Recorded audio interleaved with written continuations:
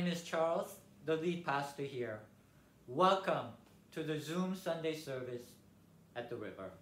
We're so glad you could join us. We've been in a sermon series called Invisible Beliefs That Shape Life and Country. And today we wrap it all up as we go into the Advent season next Sunday. It's been a great sermon series, hasn't it? Invisible beliefs shape so much of what we do, how we see and judge ourselves and people around us. It acts like a background program to shape and influence so much of who we are and what we do. One of those beliefs is the caste mentality. I feel that's the most important belief we discussed in this series. The word caste comes from India, but it has been everywhere. Nazi Germany used the myth of the Aryan race to create a caste system that led to genocide of Jewish people supported by otherwise normal German people. China, Japan, and Korea have caste mentality based on Confucian ideals that shape so much of their society.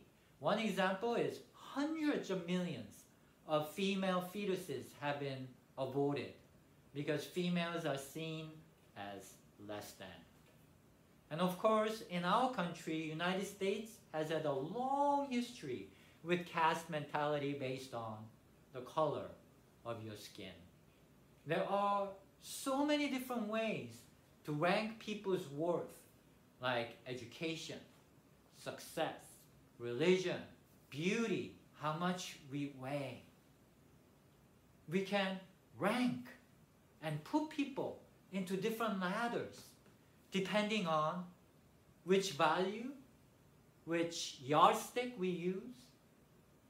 It can be any number of things, and we can compare and compete with each other in these ladders to weigh our worth against others. This caste mentality is a tool and a result of the original sin when humanity began to use the knowledge of good and evil, or worthy and unworthy, to judge each other's worth. If you will recall, the first thing that happens to Adam and Eve after the fall of humanity, described in Genesis chapter 3, is this.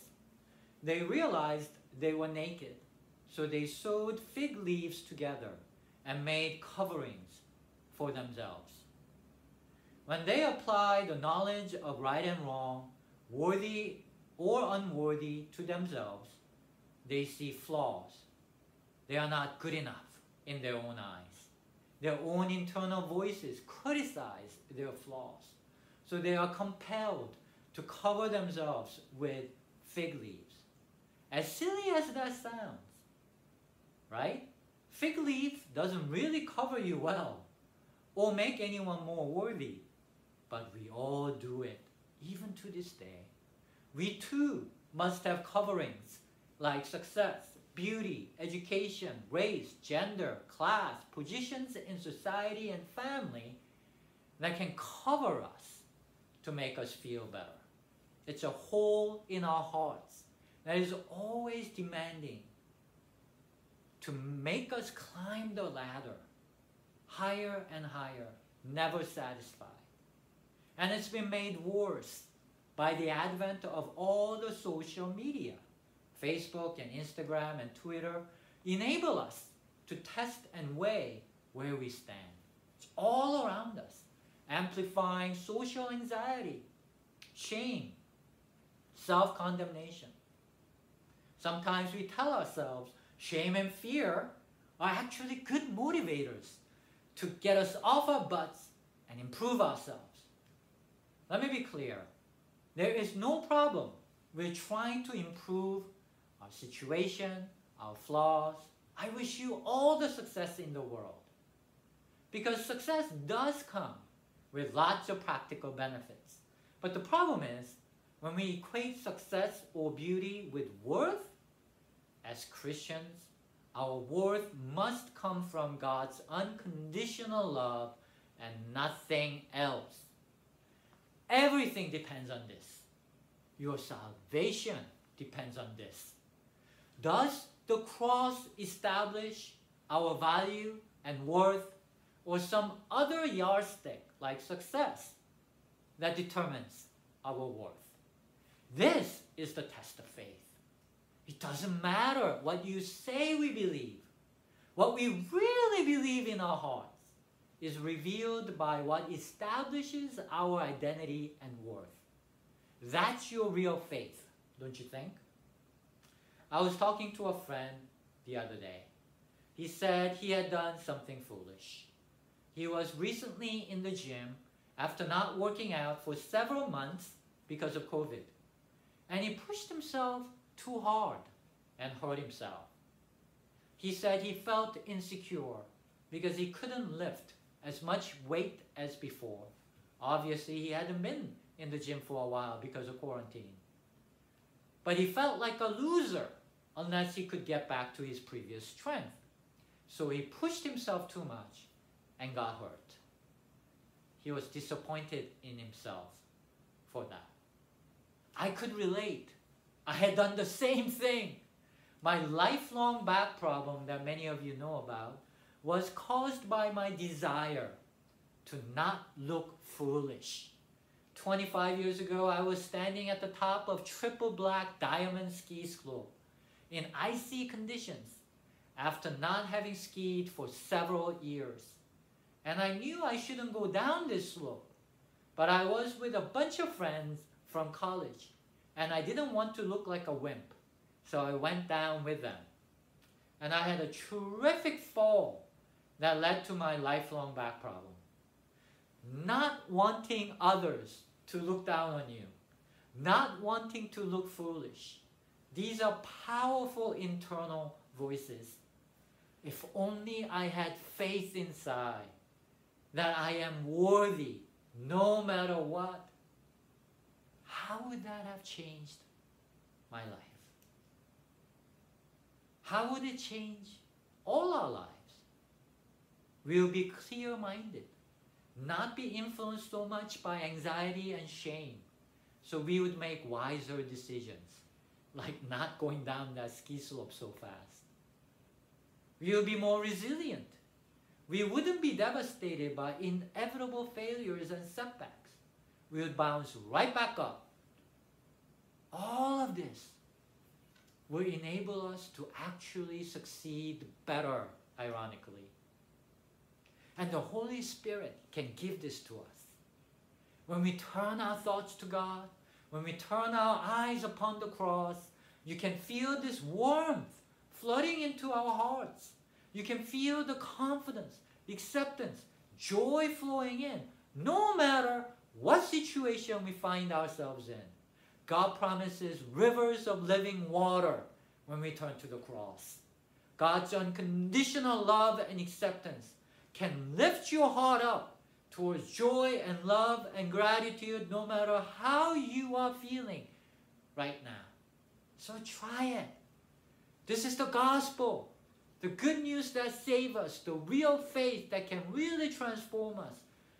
Turn your eyes upon the cross, and unconditional love will flood into your hearts and change all your attitude. Amen. This is why the gospel is the path forward, both for personal salvation, but for our nation also. We just had an election where the vote was split nearly half and half. In a city like ours, populated by coastal liberals, many of us are bewildered by the passion and strength of support for Trump. Many of us cannot understand why 70 million people, so many, half the nation, can't see the historic injustice of racism, its corrosive effects, how Trump stokes our divisions. The man has lied 25,000 times while in office. I was pondering why there is so much support for such a man when I saw on TV a journalist relating her experience with a Trump supporter. The journalist had asked her, "How do you feel about the division in this country. And the Trump supporter, she was in her late 40s, she started crying. She says she hates it because her mother and brother are supporters of Biden, and she can't even talk with them anymore. So the journalist asked her why she supports Trump. And she said, I don't want to say. And she kept crying.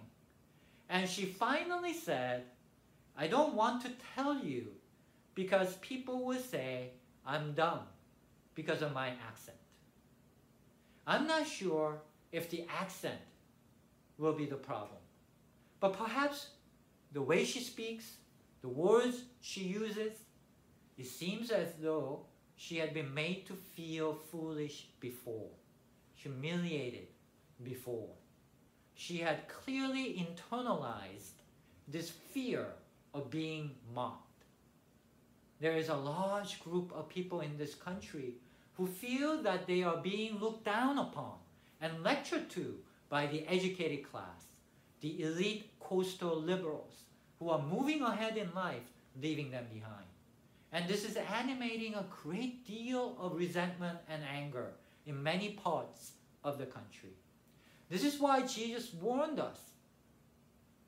You have heard that the Bible says, do not murder, and anyone who murders will be subject to judgment. But I say to you that everyone who is angry with his brother will be liable to judgment. Whoever puts people down will be liable to the council. And whoever says, you fool, will be subject to the hell of fire. Matthew chapter 5, 22. What a strong warning, don't you think? Haven't you ever said, you idiot? I have. I confess. Whenever I drive around in the city or something, that comes to mind all the time. And that makes me subject to the hell of fire? Comparable to murder? Wow! Why is that such a big deal? Seems like a small matter. But upon further reflection, it does touch on what we truly believe in our hearts. If we really believed in the gospel, unconditional worth for every human being, we could not ever look down on anyone. Putting down anyone, pointing out others' flaws and mistakes so that they would feel foolish, this plays right into caste mentality we've been talking about. When you put people down, that means you are higher up on the ladder because you are in the right. You are wiser. It feels good to put people down, push yourself up. Let me be clear. Pointing out mistakes is fine as long as it remains along the practical angle alone. But it is so easy to cross into criticizing who people are, knocking down their worth, and play right into the game of caste ladder subconsciously. This is why putting people down is a serious matter. Sometimes we can feel like, oh, we're just teasing. That's no excuse. Such words can get internalized by both those who say it and those who hear it. So if at all possible, focus on making people feel better about themselves. Lift people up. That's the role of the people of faith in this world. Don't make people feel like a fool. When you point out flaws, do it very, very carefully. Make sure people will not feel put down. And that includes your own self. Don't put yourself down. It's very dangerous. You are denying your own worth, God-given worth. And that denies the gospel. So be careful. This past week, I read an article about a former journalist who said he couldn't keep up with political correctness. He didn't feel smart enough to hang with it. And so fearing to falling behind, he says this motivated him to turn to QAnon conspiracy theories, which made him feel smarter, made him feel like he was in the know. He knew stuff the liberal elites didn't know. He was part of a select group who knew better. That's addictive, you know? To feel like you know stuff other people don't. It makes you feel like you're better than all those people you're comparing yourself to. He said he got caught up in a dark web for several years, inhaling the sense of superiority that comes from feeling like you're in the know. He finally broke out of it recently to tell us how it all works. Human beings will distort facts if that helps us feel better about ourselves. We can do foolish things to convince ourselves and others that we are more worthy. Today, our country is divided into two camps who are both animated by a sense of injustice, both claiming moral superiority in trying to take down oppression as they see it. A lot of it is legitimate, but a lot of it is also coming from caste mentality, just different ladders. One camp feels morally superior using religious language, protecting the unborn, fighting against the liberal elites, the secular world who look down upon those without college degrees. The other camp feels morally superior for fighting against racial injustice, standing up for science, better practical life choices. And unscrupulous people like Trump use these divisions for their own gain. The tragedy is the church today seems not to be able to provide any answers. Rather, the church is part of the problem of these divisions. This is so tragic because the gospel is the path forward. For all these divisions, all the grievances, the only real solution is to do away with all caste mentality, all ladders. Just as racism is from hell because it ranks people's worth by arbitrary standards like the color of skin, the system of meritocracy can and does rank people too, as is evident in the interview with a Trump supporter. There are millions who are angry and resentful about being left behind, about being low on the ladder of meritocracy, mocked as being dumb, lectured about their insensitivity, which often crosses from practical level to who they are and their worth. So they respond emotionally by supporting someone who is going to give it to the elites. Of course, the sad thing is Trump actually enriched the elites and accelerated the inequality even more. For example, giving 90% plus of benefits of his massive tax cuts went to the rich. But the practical reality is not what people respond to. Many millions are responding emotionally to the idea of upending the tyranny of meritocracy. Unfortunately, meritocracy is not going away, nor is racial injustice going away anytime soon. These mentalities are so deeply embedded into people's psyche, no matter who gets elected. The only path forward is we need to spread the faith in the message of the cross. The gospel tells us of our infinite value, every single one of us. It does away with all caste mentality by leading us into the way of the unconditional. We are all infinitely worthy, worth the life of God incarnate, no conditions attached. This is the gospel. We must stand on this gospel because it's the only way to fight off the insidious ways of the caste mentality. The whole world is caught up in it. The left and the right, Democrats, Republicans, everyone is worked up and angry and resentful and aggrieved because they're caught up in the ladder systems. The world does not and cannot provide a real solution. The secular world does not have foundational reason to ascribe infinite worth to everyone equally. secular Nazis used to argue some people are worth more because of genetic superiority.